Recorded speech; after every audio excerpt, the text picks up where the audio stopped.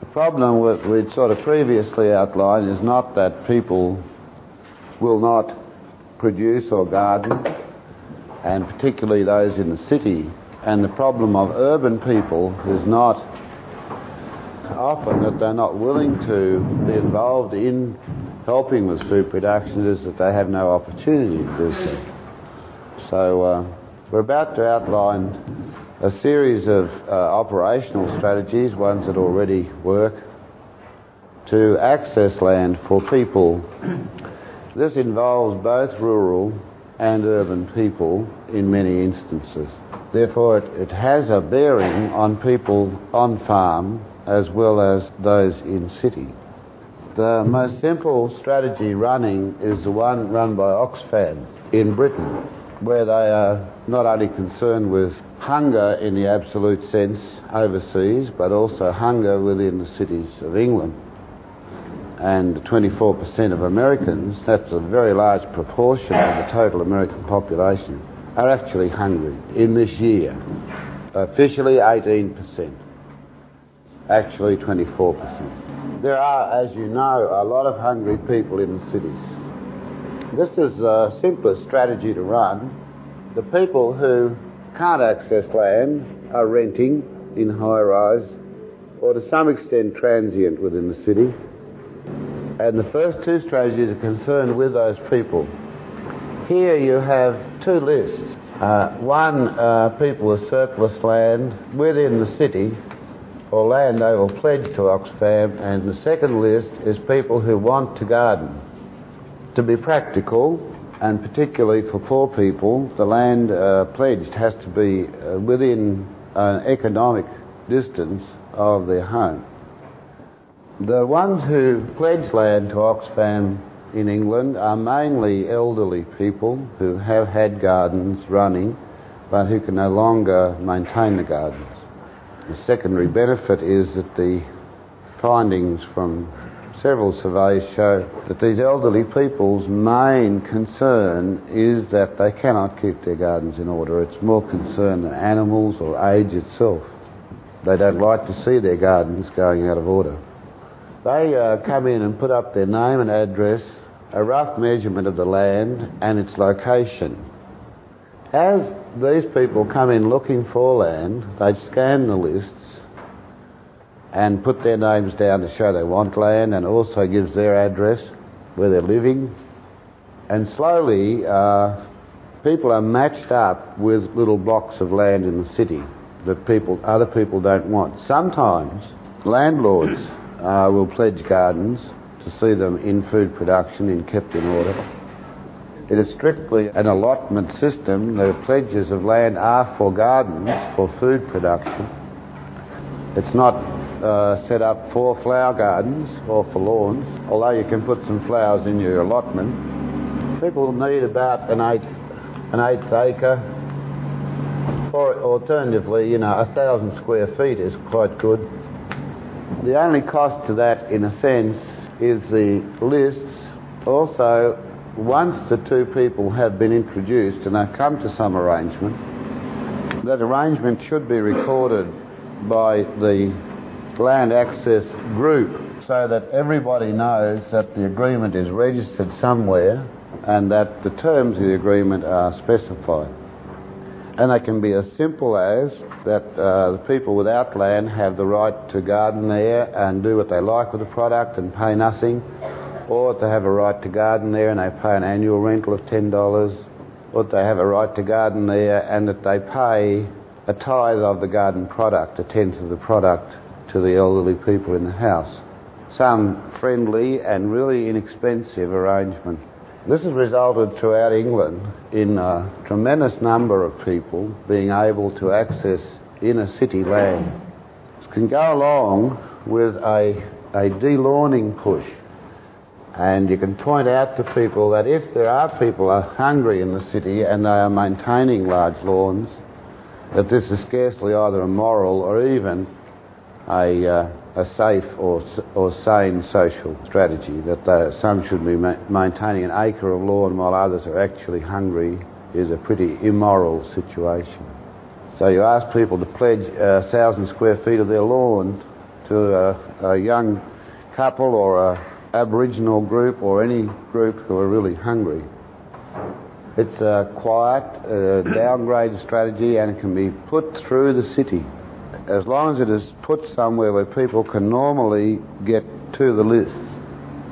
There are still, by fairly recent estimate, 90,000 applicants for allotments officially in Britain who can't obtain them. But that's, again, a huge underestimate because most people don't bother to apply for allotments with such a huge backlog of land. And at the same time, the rest of the society maintaining, on average, 6,000 square feet of lawn, something like that. So that's pretty crazy. The second one is very effective. We call it land link or farm link, but it's in the nature, legal nature of a producer-consumer cooperative. Again, initially, there is no money change hands. The register you need here are some small farmers and some neighbourhood families. And I think in Australia, you'd better say about 30 families in a neighbourhood. In poorer countries, 18 families are sufficient to set up a farm link. What you do is you contact some hippies around the city who are hanging out on land, who can't make a living on it, pulling down the dole and piddling around as usual. And what you do is you say to them, look, will you get an acre of this land into production, 1 acre, with an assured market? And you may be able to arrange some finance for them, we'll get into that later, to get an acre underway. The 20 families and that individual farmer then set up a relationship, so you've got a sort of a 21 family relationship, the farm family and 20 urban families in any neighbourhood. I would say in a single high-rise you would have about 4 to 6 farm links running out of one high-rise. And it should be well displayed within the high-rise and well advertised in the press and radio that you're setting up. Because both those things are true. All around Sydney, in the area that I was not so long ago, there are small farmers without an economic base. They're in a competitive market for a larger type of product. Within Sydney, there are a great many poor families still putting out their $4,000 a year for food because they can't avoid it, who can't get food of good quality or get food organically produced, or who can't get food at a wholesale or near wholesale rate. But 30 families are a very large income for a farmer, the food for 30 families. That is, it's a sort of $40,000 to $50,000 a year income off an acre. And many farmers would be very grateful for such a farm link. The farm link system is set up as a friendship society. It's not set up as an economic society. And it's set up with its rules stressing a closer social relationship between members of the neighbourhood and between them and the farmer. And the 18 rules of the Society of the Producer-Consumer Cooperatives are really stressed not at the economic benefits gained, but at the social benefits gained. So you look first towards the social organisation of such groups. They should meet and discuss what their needs are with the farmer sitting in, and farmers should say what they can do, what products they know they can handle, and how much of the food consumed by these families they can get on deck. They should arrange places where the food is dropped off in town, usually at one of the homes or at a fixed place. The neighbourhood group have to arrange the distribution of the food amongst them and the payment of the farmer as the food is dropped off. Even with relatively poor people, they can often pre-fund the farmer into a new crop or a new product. If the farmer's not now growing poultry, they can put in poultry and start supplying eggs. If they are not now growing a patch of wheat, they can grow wheat. It takes 4 or 5 years for the farmer to start to be the major food supplier to a small urban group, because it takes that long to really get into running a diverse system for up to 70 or 80 people. It's a good idea to concentrate on some good staple food and to very carefully work out the food balance. One of the important things to set up in a farm link is a schedule for the year so that everybody knows when a particular crop will be harvested and when they have to be prepared to perhaps preserve or freeze it or to store it properly. It's no good bringing potatoes in and throwing them like a housewife will into a netting bag on the corner of the sink. If you're bringing your year's potatoes in, they have to go into paper-lined dark boxes to be there for 12 months in good condition. All this has to be made ready because many city people don't have any idea of taking in a crop like onions or potatoes, which always come in for the full year. You pull your onions in February and you have those onions until the following February. And a lot of people in the city don't know how to keep those things. So all this has to be worked out with the group meetings. The whole thing is greatly assisted by food processing centres. That's an excellent combination. A set of farm link groups in a neighbourhood who jointly belong to a food processing cooperative so that they can off or freeze or salt or ferment product for a year's life or make jam or whatever.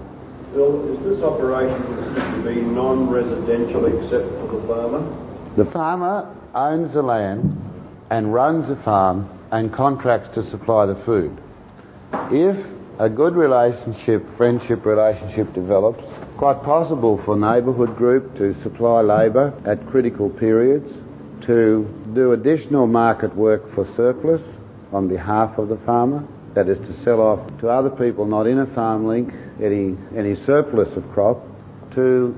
One of the very useful services is to give the farmer an urban base, somewhere to stay in town, and also to give him a purchasing group for spare parts, somebody who can run around town, look for things and get them on a bus to him. So there's a service possibility.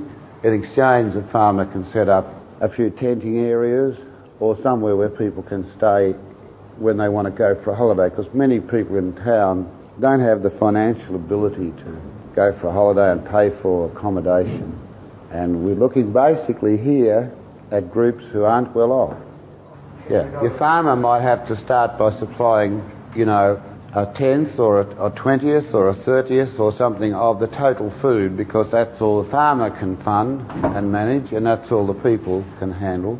As soon as that is done, you can halve these people's food bills, but the quality of food can be much higher. As soon as that is done, you do have surplus capital. By the third or fifth year, you should have installed almost everything you want, including glass houses and God knows what. The farmer is now getting a very good income, and the people are saving a lot of money. And they might enter into a joint venture situation where they decide to put up more glass houses, and even perhaps some of the town people might decide to say, okay, well, we'll run a couple of those glass houses. Who knows? But you stress the friendship relationship. These work very widely throughout several societies.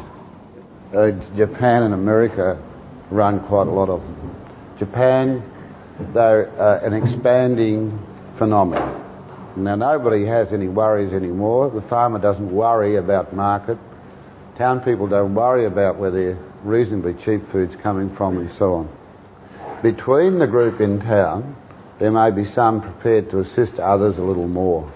Your farmer should do a little better than wholesale and still give people their food at 50% cheaper, because I don't know if you know any of the price differentials, but they're usually not as generous as that. We're lucky to get 30% for our product of the market price. So if the farmer got 40% of market price for his product, he'd be as happy as a pig in shit, because he's making a quarter more income per unit crop than he was before.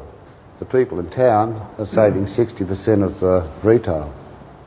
It's obvious that within 12 months, as soon as a crop comes off farm, you have a large amount of spare capital that wasn't in the situation before. this can develop into a social and holiday situation to a very large extent. It has to be done by gradualism.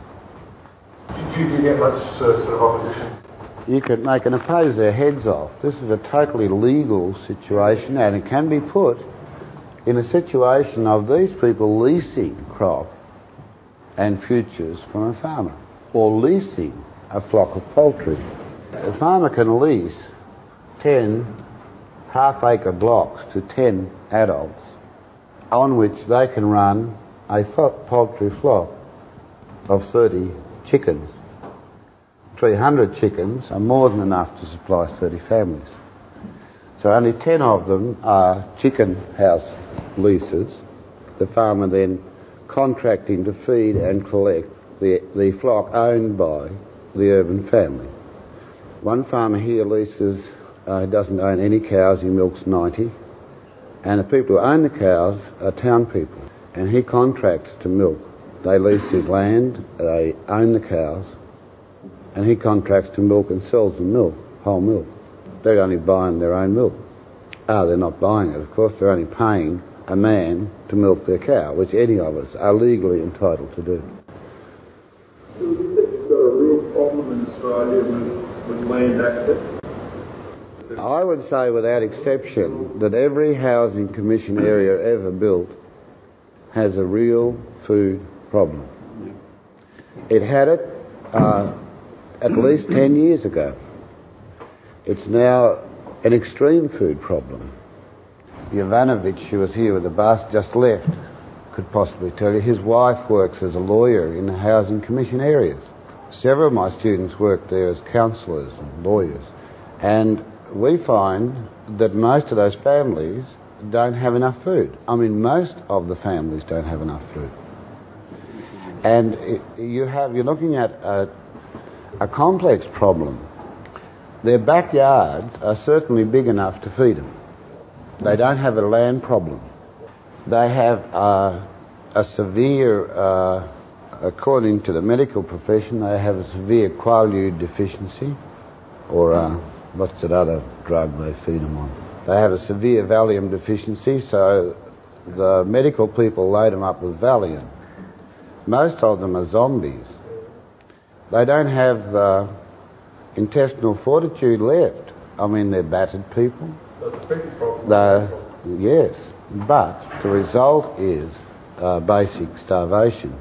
A land link system works to take the responsibility of making food off those people who can't get that act together. They have 4 kids, no husband at home. Whole neighbourhoods starting at Burnie for some blocks don't have a single resident male. They are all female, single mother, multiple mother neighbourhoods. Canberra always had slums from its foundation. The first slums in Canberra, they were very bad ones, were those in the construction houses left over around the old American embassy.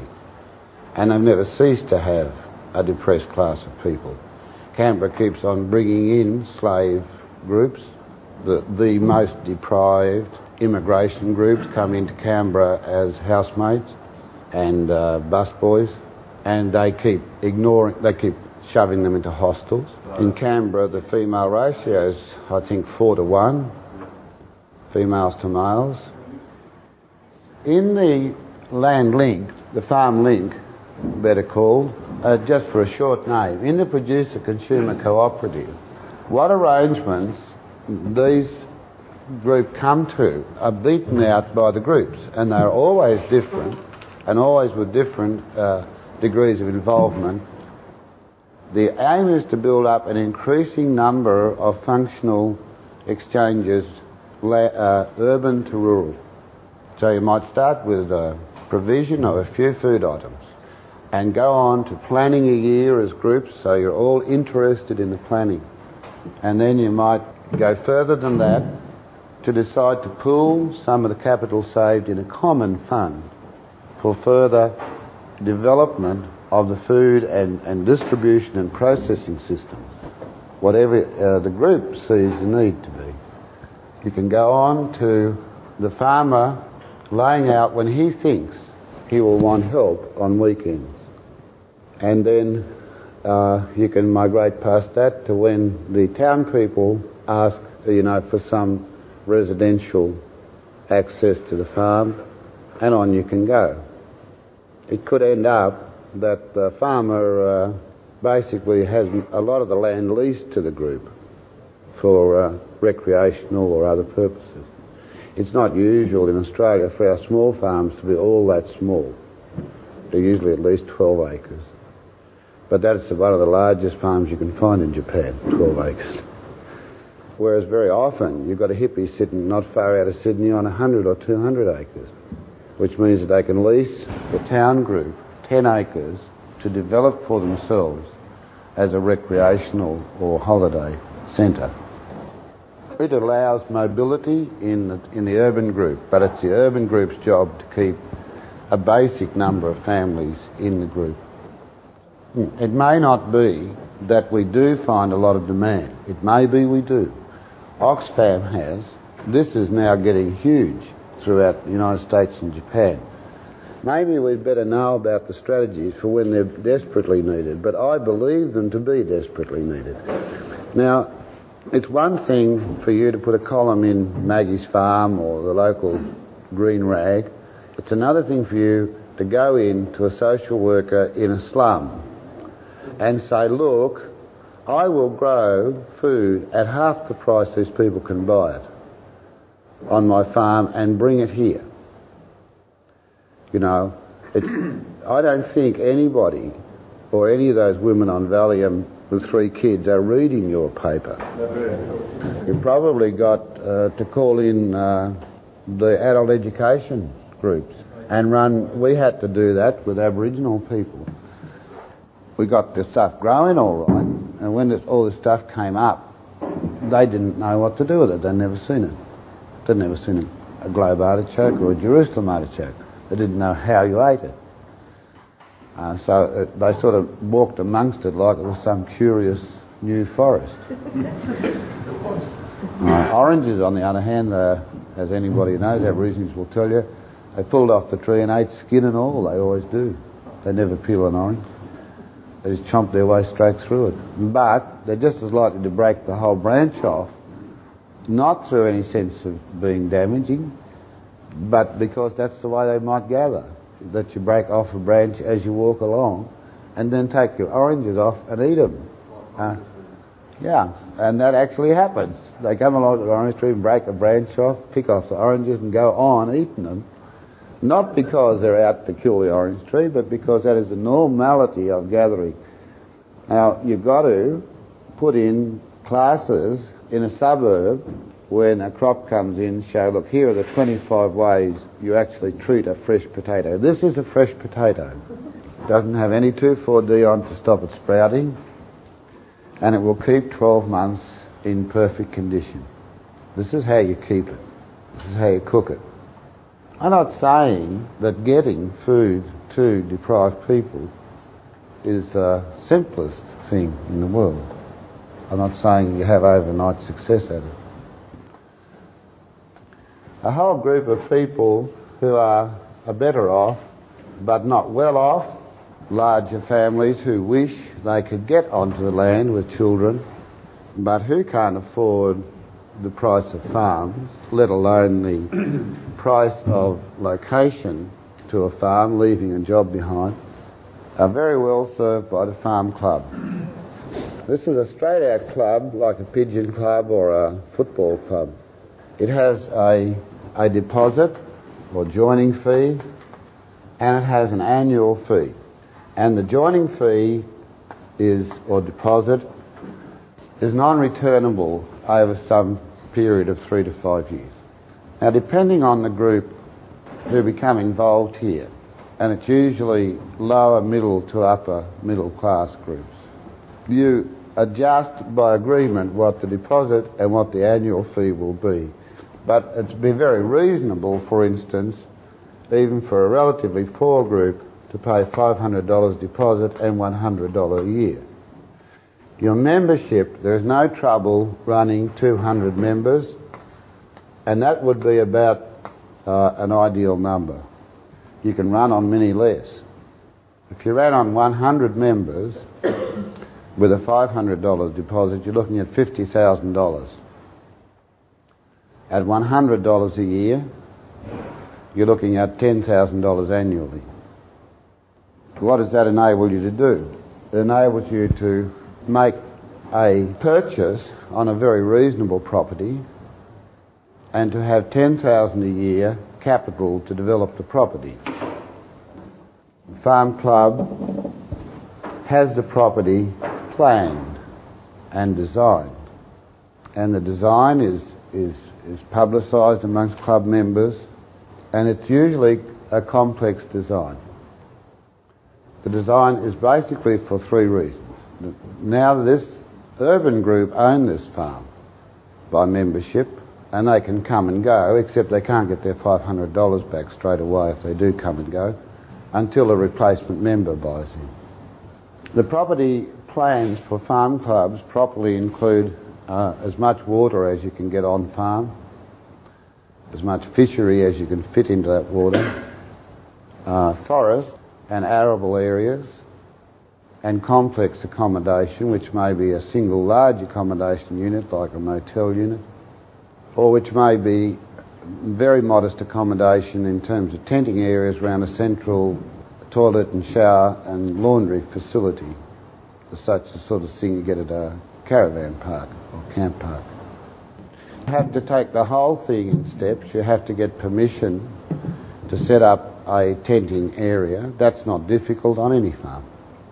If you have proper toilets and showers and fireplaces, tenting space is legal on any farm because it's not constant occupancy. Then it's often not difficult to build a large or complex building as long as it's one building. Now that's at your lowest level, and this farm is likely to be broken up if this is, and I think those figures for Australia would be, very modest figures for even working class family to get their own farm access.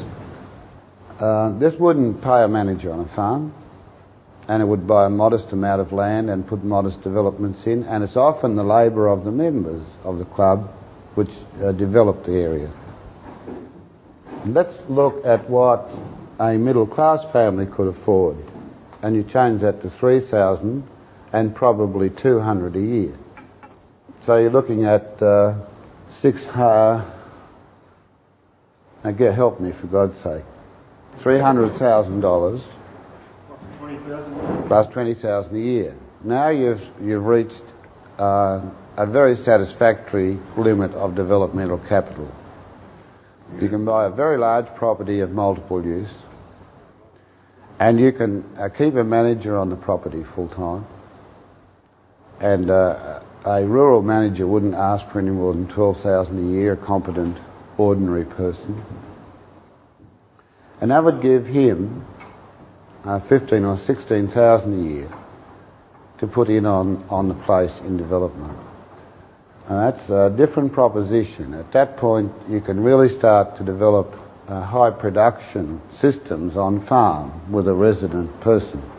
So your farm club people can get a reasonable amount of, for instance, meat and bulk product, meat and wheat or meat and potatoes off farm. They still can develop their recreational areas, and these are very popular with Australians. So you can't argue that these don't work. For the average family wanting out, this sort of investment, which is resellable, is very modest and gives them plenty of access to land and probably all that they ever wanted anyhow. They really didn't want to put out the $300,000 themselves to buy a bit of property, and they didn't want to go live in the bush and give up their job because they couldn't see what they would do. But however, they've got the benefits of having a place that they can live on. Now, if you spend $200,000 on the land, you get good land for that, sometimes extensive land, and it gives you a lot of games to play in design. How can they sell it, Bill? You sell your club membership is just that. If somebody moves out, you've got to hold this for a while. That's understood in the rules of the club. But if somebody applies for club membership, they buy it, and you get your money back. Well, these are popular. Curiously enough, the thing that people develop out on farms are really things like motels. They just drive out of the city, dive into a cabin or a motel, and they always have some recreational facility out there so that families can disperse over the area and find something to do. Fish, play mini golf, go float around on a pond. But the manager, meanwhile, keeps the farm running as a farm. This, in design, this allows you to do a tremendous number of things, again, increasingly involving club members in farm activities. A reason why, if this situation develops, many of those people who want to actually go live on the land can get there, because you have the capital to develop livings. We're not talking about the same mixed food system as FarmLink. You're talking about supplementing food on bulk product, not in a real mixed system. You would be looking at providing, say, sheep, fish, grains, potatoes. That's very reasonable for a manager to do because they're all bulk crop. We're just trying to get back to the monoculture areas where that's used. Up to the designer. Up to the club members too. And depends on who sets up the farm club. If you leave it to, what shall I say, the ordinary land entrepreneur, I think your worst dreams would be fulfilled. But if you leave it to a responsible group to set up the club and lay out the club, help the club lay out the land and also help the club lay out the rules and draw up pro formas for other groups, guidelines, people like yourself, for instance, who are highly socially responsible people, I imagine it would work out very well. And it will work out just as well in Britain or Germany as it does in Australia. So your farm club situation is these are very common in the lowlands, where they are called garden clubs, because the land purchased is small, often only 12 acres. It's on a main route, and it is broken up for the main part into small weekend gardens for the club members. And the difference between Australia and Europe, and I don't think we should let it remain a difference, is that throughout Europe, with the exception of Britain, it's totally legal. They've made it legal for you to put any sort of small accommodation on those plots and to reside there for no more than 2 days a week. And so I showed you that photograph of the Schrober Gardens. People put caravans on there, they put tiny little huts on there, they put complex tents on there, and they live there over the weekends, and the whole damn family goes out to the farm and farms all weekend. They keep tools out there. They have, of course, proper toilets and showers. Is there a working model that you know of in Australia? No, not of a garden club, unless you know of one. The garden club idea is stymied in Australia because, as yet, and I don't think this is going to last long, and particularly it's not going to last long as this society also winds down. Forget Bob Hawke, you're not going to ever see full employment. And we're going to have to legalise the right for people to spend some time on land from which they can make money. And that means we're going to have to legalise overnight accommodation in rural areas, at least overnight accommodation. Now, it is legal already if you organise it this way. And here are 2 farms that do it. One is Tim Cox's at Yandoit, and one is another one I was designing on outside Melbourne. I've forgotten the owner's name. The owner can get permission to put up overnight cabins and to lease them to town people, and they have to be built according to specification. But they can be very, very minute things. I think it has to be given, the people in farm clubs have to be given the right to do the same thing. Farm owners already do it.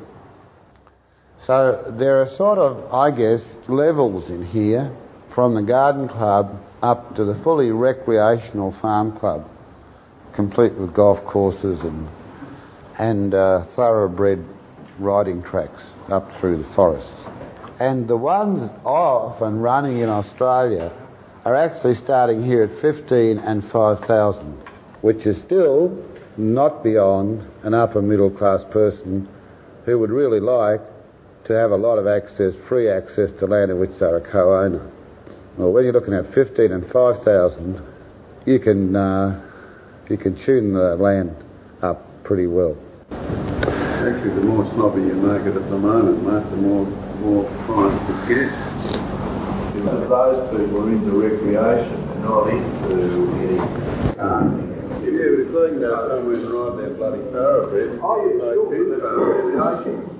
It doesn't say they don't want to come home in their Mercedes-Benz with their bloody sack of potatoes. Nobody said they didn't want to. Oh, that's very They didn't want to come home with their 50-pound sack of whole ground flour, whole flour, because they're very... The people who are starting to pay this are starting to become concerned with their mortality because they know they can't take it with them, so they want to stay forever. Yeah, but it's very trendy to have all these things now. Also, it's extremely cheap. You know, at 15 and 2,000, you could actually be making money from being a member of such a club. You could offset it completely with farm product because you can put all the glass houses and 2 or 3 sub-managers in under a manager. And, of course, it can be tax deductible to the club. Okay, well, we're coming up from the really modest, no capital needed areas, right, to a whole sequence of stepped club or association developments, all of which are really cheap. And they're cheap for your particular social class. You can lay out and define, together with a reasonable lawyer and a real estate person, ways that urban people can take part in developing land. They can do it as a development which they intend to sell. One of the most successful land development gambits going, one which hasn't ceased to work in the United States, is to develop an area for complex recreation and divide it up for residential surroundings. A totally different concept from that which, say, a housing commission or a current land development takes. In effect, what you're saying is that's the area, and you develop most of it for people and break it up for housing only as incidental to the central development, which may involve a lot of water, a lot of forest, a lot of walking trails, recreational areas, and then you sell the residences which have that land in common. So this is a common, and this is residence. And these sell very well. In fact, they sell like hot cakes. Now, what is this development? What is this common? And, of course, who are you trying to sell to? The ones that you can sell off at sort of $250,000 a block round here. This common is a very high-class recreational unit comprising a golf course designed by the top designers and on, right? $250,000 a block. When I was looking at in California, the net profit expected from a relatively small 100-acre development is $36 million. Or is it the group of people who are trying to sell it to, a group of people whose concern really is clean water and security of their own food, which is integral with their house? Or is it a group of people who would like to reduce living costs by having their own energy system and food available on site, giving one of them the right to work the food for some of them so that you have all of this design into the situation. What is sold is the individual blocks. What is not sold is the common ownership and rights over the golf course. It just belongs to the titles. Anyone living in the house has a right of access to the golf course. Anyone living in the house has a right of access to food production and to a share of the energy centre. The actual cost of providing a house with energy in a group situation in the United States at present is about $800. That is, providing you can group people around a central wind farm or solar pond, the cost per house unit is very, very low. Providing you design to provide total energy from a central energy system. If you're lucky enough, and it's not luck at all because you're going looking for expensive property, to find a property with falling water and a hydroelectric potential, then you buy it specifically because what you're doing is providing each house with hydroelectric energy, and that's probably one of the most satisfactory things. In some of the groups, one of the people can actually have the responsibility for maintaining and retailing energy and keeping it running through the population. Now, it's really a part-time job, but as only 40 adults in the United States, I'm just talking about adults, use $50,000 worth of energy annually, a development in which you're looking at maybe 200 adults very comfortably supports one adult as energy officer. That is, one household could have an income of $30,000 just supplying the households with their energy. Making sure the wires, insulators, machinery, and in fact the insulation and goods in the house are in order. Now, there are two ways to develop this.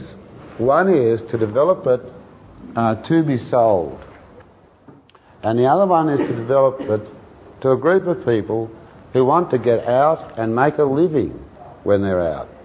And so you develop it as a common work. And what is for sale is a house now with its energy and its living or its income attached. Now, the livings are either land or process or service related. And the processing centre is built in.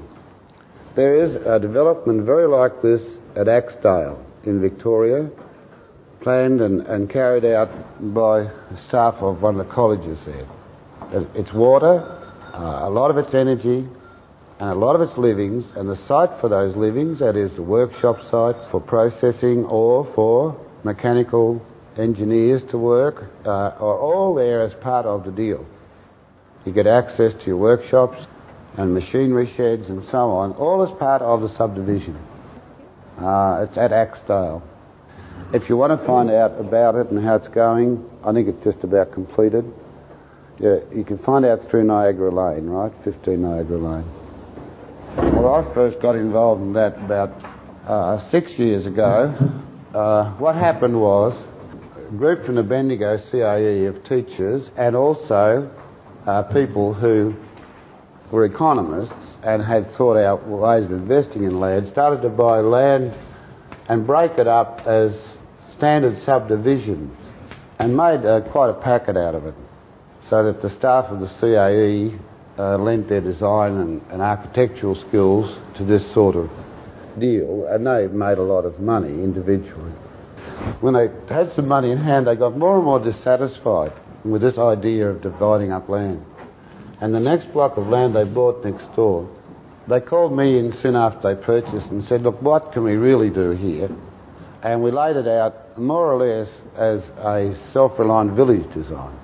And then the trouble started in getting the authorities to pass all the things that they wanted to do. Their own sewage disposal was a problem. They had a bit of a problem getting hold of their water allotment. Next door, you could get vast quantities to irrigate a crop of lucerne.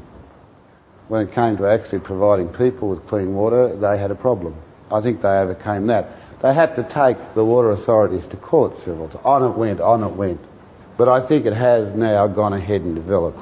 There's a few little bits on it in some of the old quarterlies too.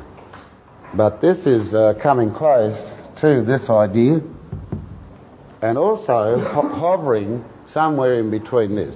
The difference across here is if a larger proportion of people in the developmental group want to actually live on the land, and you can sell some residential units to a Commonwealth, but in this case you're simply in there to develop it and sell it off as people want it, and you can pre-sell it.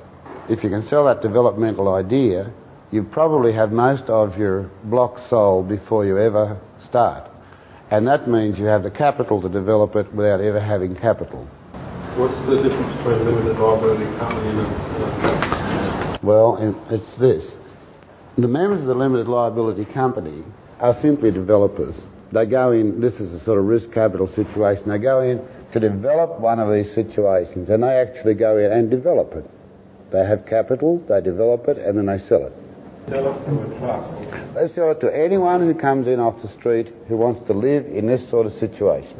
And they would have assessed, and they would have accurately assessed, that if you went into Sydney or Melbourne and talked to the average middle-class person with a family, they'd say, well, do you want to live in here? No, but there's no real alternative. I can't afford to get out. I can't leave my job. And I say, look, what if we offer you a house which has its own energy supply and its own food guaranteed, and that there's a very high likelihood that you can obtain work right where you are, you know? Or if they have developed that and say, well, we can offer you workshop space or a teaching position in this community or whatever it is that the people want to do, then the people can get out of town and for the price of their modest East Brighton home, get out, get their energy, their food and their living in the country. And that's been done by a specific form of development. I mean, you sell out in East Brighton at $150,000, and that would be excessive capital to move into one of these where your need to earn is very slight, where you don't have to earn 20,000 years just to keep running in the rat cage. A Commonwealth model, the members of this group intend to occupy the land, and they then specifically design it for their own ends. That is, it's the residents or the future residents who undertake the design. That's the only difference. This probably will have a few more small glamorous things put into it because you've got to sell it on the open market. In this case, people are actually saying, look, what I really want to do is make my living by providing some of the food and some of the energy to the other people, or by taking over leasing arrangements for the equipment, leasing and maintenance arrangements for heavy equipment and vehicles. That's what I'm good at, and that's what I want to do. So what you're setting up is a village with its interdependency built in. This gets people out okay, and if you do what they did at the Village Homes project in Davis, at some not grouped and fairly random interval, you put up more modest accommodation which is expandable, and you sell it at much more modest prices just as part of your development. What you're actually doing is accommodating people in society who really couldn't afford, to do this normally.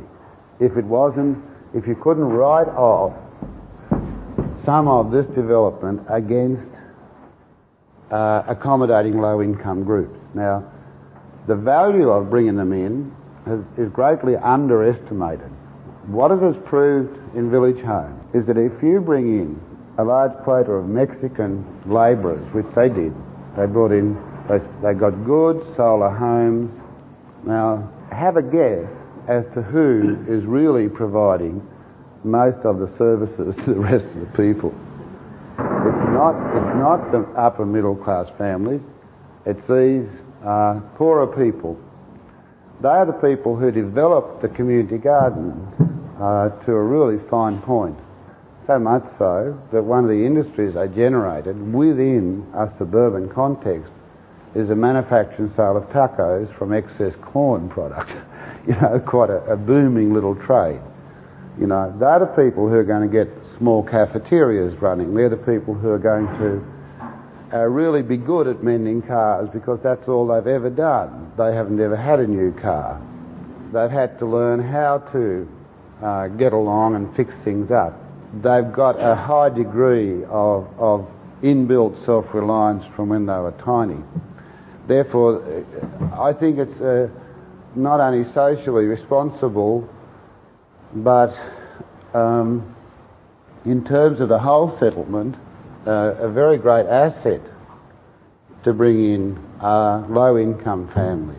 And of course they soon even out in income, but their useful function remains. They're of much more value than, say, bringing in a professional psychologist or somebody. Well, they'd have a big influence on the children, wouldn't it?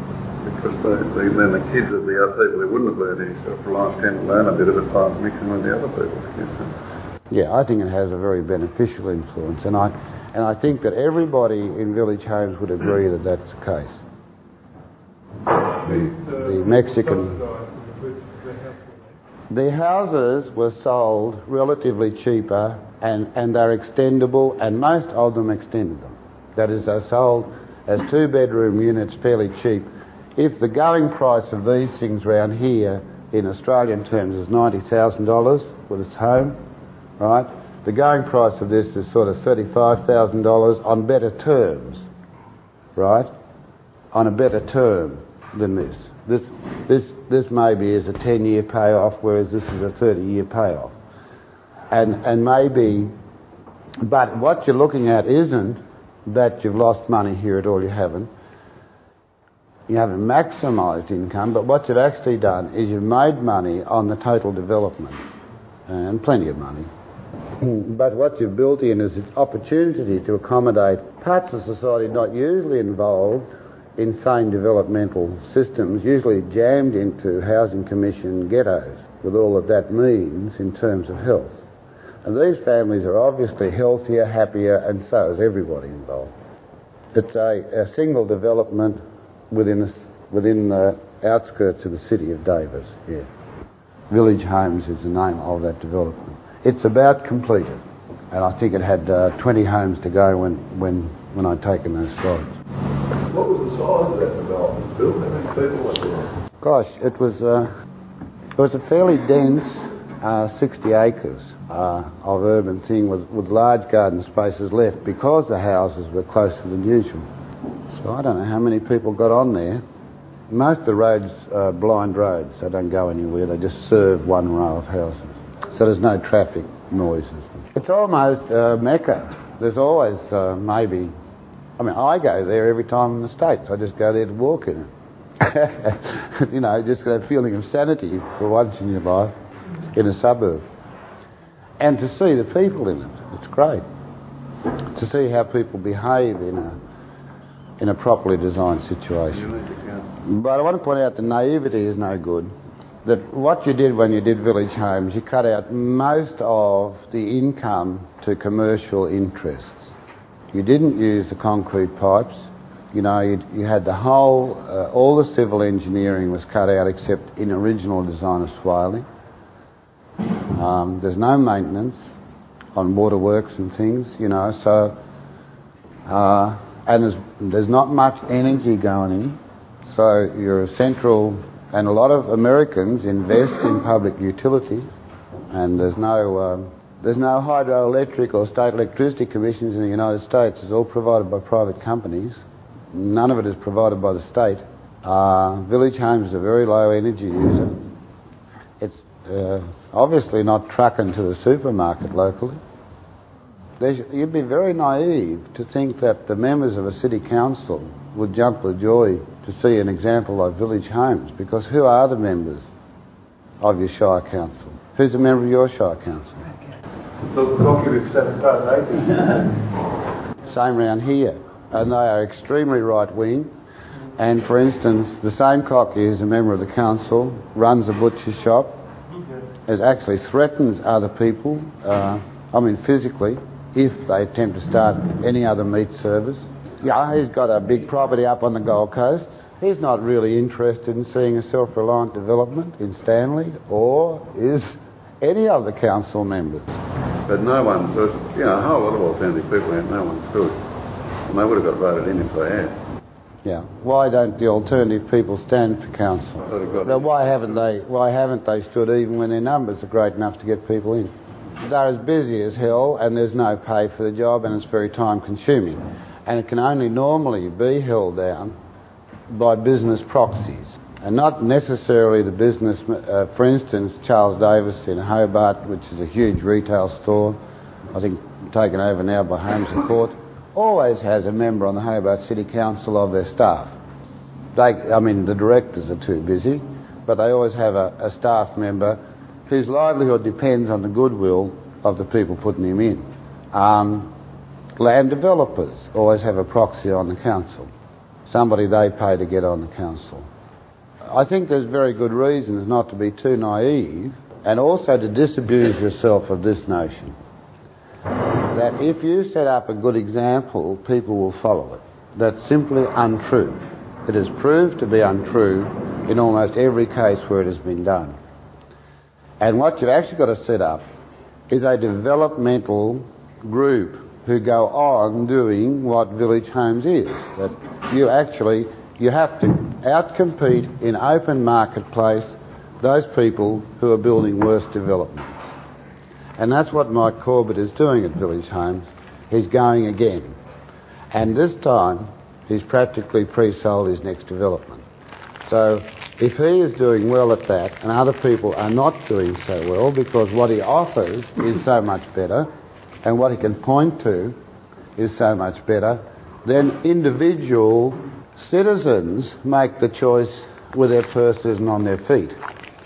Now, but if you sit in the middle, and this has been proved so many times it's ridiculous, if I go and make a really good job of the swamp and it's turning off lots of livings and turning over lots of money, and you look at the swamp and you look at the properties around and you say, why aren't those people doing that? You're right off your head. You've got to buy the next property and do it and sell it and buy the next property and do it and sell it. You can't wait for a right-wing monopolistic person to change their mind and suddenly become full of love to the land and humanity. They never were and they're not going to be tomorrow. So buy them out and they've got to die. I don't give a damn if it takes 6 generations. You get rid of them. First you get rid of the Van Diemen's Land Company, then you get rid of the local kings, and gradually you can get control. But it may be generational change. It doesn't have to be a generational change providing you are smart enough to get a financial control. If you're running the bank, you can buy out the people banking in it. The other way to get land access is to get it as a matter of rights. And I think we can do a lot here, and there are no impediments to this. There's none of the arguments thrown up about the others that even apply here. However, it needs to have agreements. This is basically, I guess, a sort of a free-fire common work situation where you regard all land as open to rights as it is. One of the common old-style rights in this district that you could obtain was the right to trap rabbits on somebody's property, and you could have the sole right to do that. They were pleased to let you have that right, and of course you defended that right as though it was your land. One of the very few murders in the town occurred over the right to put rabbit traps down. So this is not landowner fighting an intruder, it's right owner fighting for their rights on land. You should look at all land as being open to rights. Now the rights are extremely variable. They range from energy rights, which you can take out. In fact, I don't think any wind farm in the United States is on land owned by the investment group. It's always leased from farmers. There's been an extensive world survey of wind sites, including Australia, carried out by prospectors for American energy companies. And I want you to be aware of this, that energy surveys are being carried out by overseas companies throughout Australia. They're looking for small creeks and waterfalls that are freehold. They're looking for abandoned water mills and buying the sites. They're looking at natural topography where you have highly efficient wind systems as a beauty. This is what you look for. I found the best one in Australia, I think, at Violet Town. It consists of two great ranges coming up to a saddle.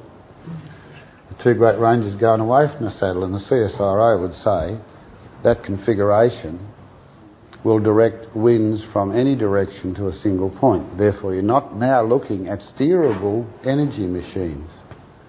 You're looking at wind spinners which are fixed. If you get that sort of saddle with diverging ridges, actually all you do is you put up a walkway and put your wind spinners along the walkway and service your machines right at waist level. You don't have any fuss. You can put up 20, 30 tiers of wind spinners. All you do is let the wind blow. It can blow from north to south, east to west, and it'll come screaming through the gap. This belongs to a friend of mine. I've pointed the site out to him. But there's never, the stillest day in history, there's a 15 to 20 miles an hour wind coming through that situation for one reason or another, because there's always some of the air mass in movement, and all you need is enough funneling to get useful wind.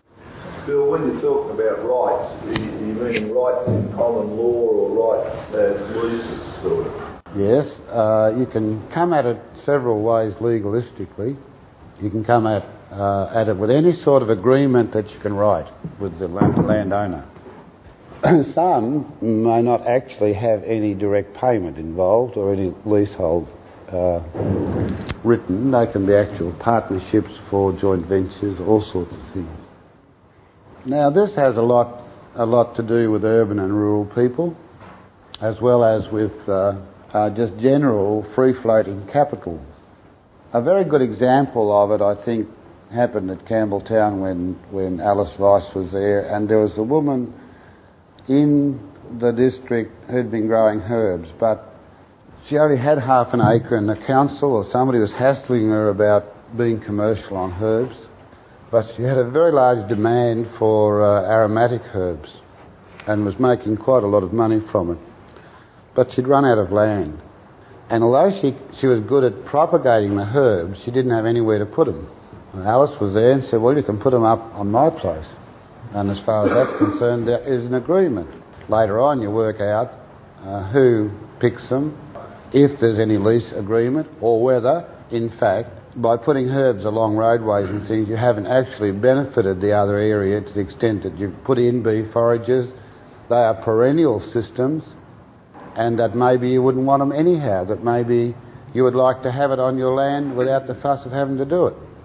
And what I've been pointing out to Alice and George Weiss in this development near Sydney is, I say to George, who's a furniture salesman really, got furniture stores, George, you don't want to be picking black walnuts, George.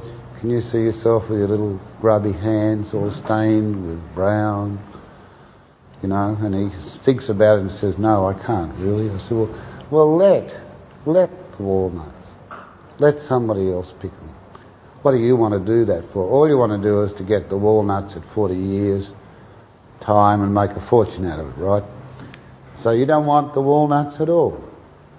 You don't want the olives off the olive tree. All you want is a can of olive oil. That'd be nice for you, wouldn't it? So people are very, very well inclined to listen, and that means that periodically, seasonally, on some basis, land is always open to other people to come and make a living. It's not a common work in that sense, because it is in a way, but now you look at rights as being spread over all areas, and we should become pretty cluey about what sorts of livings are laying there right open in front of your eyes. They are insert rights, the right to place within the current structure of farms, and even in urban areas the right to insert a crop which is generally beneficial to the whole situation, to run a dispersed crop. Energy rights, which are quite distinct from any land product and may be organised on a proportion of the net profit of the energy, paid for in that way. All of these may be organised on a proportion net profit. 10% would be very fair for all rights. In fact, on gleaning, I doubt whether even 10% is necessary. Energy rights, I think 10% is reasonable. The group operating the rights, or the person operating the rights, takes all the risks. The person with the land does nothing, takes no risks. If the energy system comes off, if it pays, if power is being fed into the grid, if people are profiting, then the site pays for itself. You should pay for the site by proportion of the energy sales. I keep going on to properties and pointing out to people that they have an energy system there. They don't have the oomph or capital or skills to develop it. Lots of people do have. And so what you want is urban entrepreneur group and a rural rights system. Now this is much more free form. And as you wander around the country, you can see lots of places where somebody can fit in an entrepreneurial system. And then you go back to town and say, look, you guys, what's the good of sitting here beating your gums and wishing you were making money, or that you weren't paying anything for your household energy? What say you can't put up a wind spinner here in this district in town? Why don't you generate your energy out of town, reap a net profit, and thereby get your energy in town free? Sell the energy into the grid, pay for your energy in your house, but your energy fed into the grid will offset the energy paid to your house. Why don't you contract to build dams, giving the farmer the right to a proportion of the water for irrigation, but reserving all rights to work inside the water? I think many farmers would be very grateful to a group who came in and designed and built dams, providing they could use, 20% of that water. I would be. And then the fishery and all aquatic product, or wildlife even, belongs to the group on the water. The water, or a proportion of water, belongs to the farmer. That's all the farmer can use. The farmer can't use the fishery. So you want an entrepreneurial group in town offering lots of opportunities for urban people to become involved in rights over land. Now, it's obvious that a lot of these rights don't take any capital whatsoever. A gleaning right, a proper system of trapping and managing wallaby populations. It takes no capital and it has a high return, and farmers in this district 10 miles out would actually pay you to reduce the wallaby population. And the last barrier we will come up against is, do people want to do this, or are they really hanging out because they want to hang out? There's a problem. Do you want to work a fortnight a year? In fact, in wallaby, 6 weeks work a year, brisk weeks work a year, usually nets about $20,000. It's hard 6 weeks. On mutton birds, it's 5 weeks a year, and that gives you a full and very good income for the year. Capital expenditure extremely low in gleaning operations. And the farmer knows who you are, he knows what you're doing, he knows you're managing the situation, you're actually offering a management skill, and he may get 10% of net if that's so organised. Actually, when it comes to gleaning pest species, he doesn't want 10% of net, he'd pay you 10% of net to get rid of them, because it means increased production. The farmer can't handle the wallabies either. If he does handle them, he handles them by contract to the Agriculture Department under a poisoning scheme, which is quite expensive. So now you've got 70,000 dead wallabies clogging up the streams, and if they're 1080 poisoned for many years, even the bones are poisonous to cattle, so you consistently lose cattle from then on. The farmer doesn't want that management system. I know whereof I speak. It's not unusual for the Agriculture Department, one poisoning in this district. They killed 70,000 wallabies by count, and we figure we find 1/3. So I would count it at $15 a wallaby, to skin and meat and possibly sale for the skulls too. They don't know how to manage the situation. They don't have an entrepreneurial system for say, arranging the tanning and sale of the skins. China and Russia will take all skins you can produce. Gleaning rights in the forest out here are $4 a year, I think. Can somebody back me up on that? What happens is that the loggers go through and take the eucalypts, and only the good eucalypts. They leave all the celery top pine, myrtle and blackwoods, and then they fall them and burn them. And those yields are larger. The yields of the understory species are larger than a climax yield of a 100-year-old forest in Europe, and they're burnt. The other thing that's burnt and bulldozed are the ferns, the man ferns, which you have to have a permit to cut in Victoria by the hundreds of thousands. One container of man ferns lands, it costs you $1,500 to send to San Francisco. It contains $80,000 worth of ferns. $80,000 worth. And you could load one every day. All you do is cut off all the fronds and chainsaw off the fern and bring it down a container width and stack it in. And when they push them in the ground in San Francisco, the thing just starts growing again. That's how a man fern operates. Which sort of ferns are these? Our man ferns, Dicksonia antarctica. Why isn't somebody doing it? Not because there aren't good unemployed people who are competent in getting ferns. Because the same person who's competent in getting the ferns is not competent in ordering the pallet, in shipping, in finding who in the hell in San Francisco will pay for the ferns, contacting orchid societies in the United States, all beyond their capacity. You need entrepreneurs. People who know how to ship, market and contact market and to pre-sell at the receiving point. I think until we've finished mopping up the rights around lands in societies, we don't need to buy land or look at any further developments. On your own lands, on the lands of this group, there are so many overlaying rights which you could give away to great benefit to yourself for someone who wanted to operate them, that it would benefit your properties enormously just to have somebody operating the rights. Imagine somebody wanted to come and grow mass herbs if you wanted to be a beekeeper. You know, I mean, these could be rights which are so complementary to the other operation that they really are at no charge.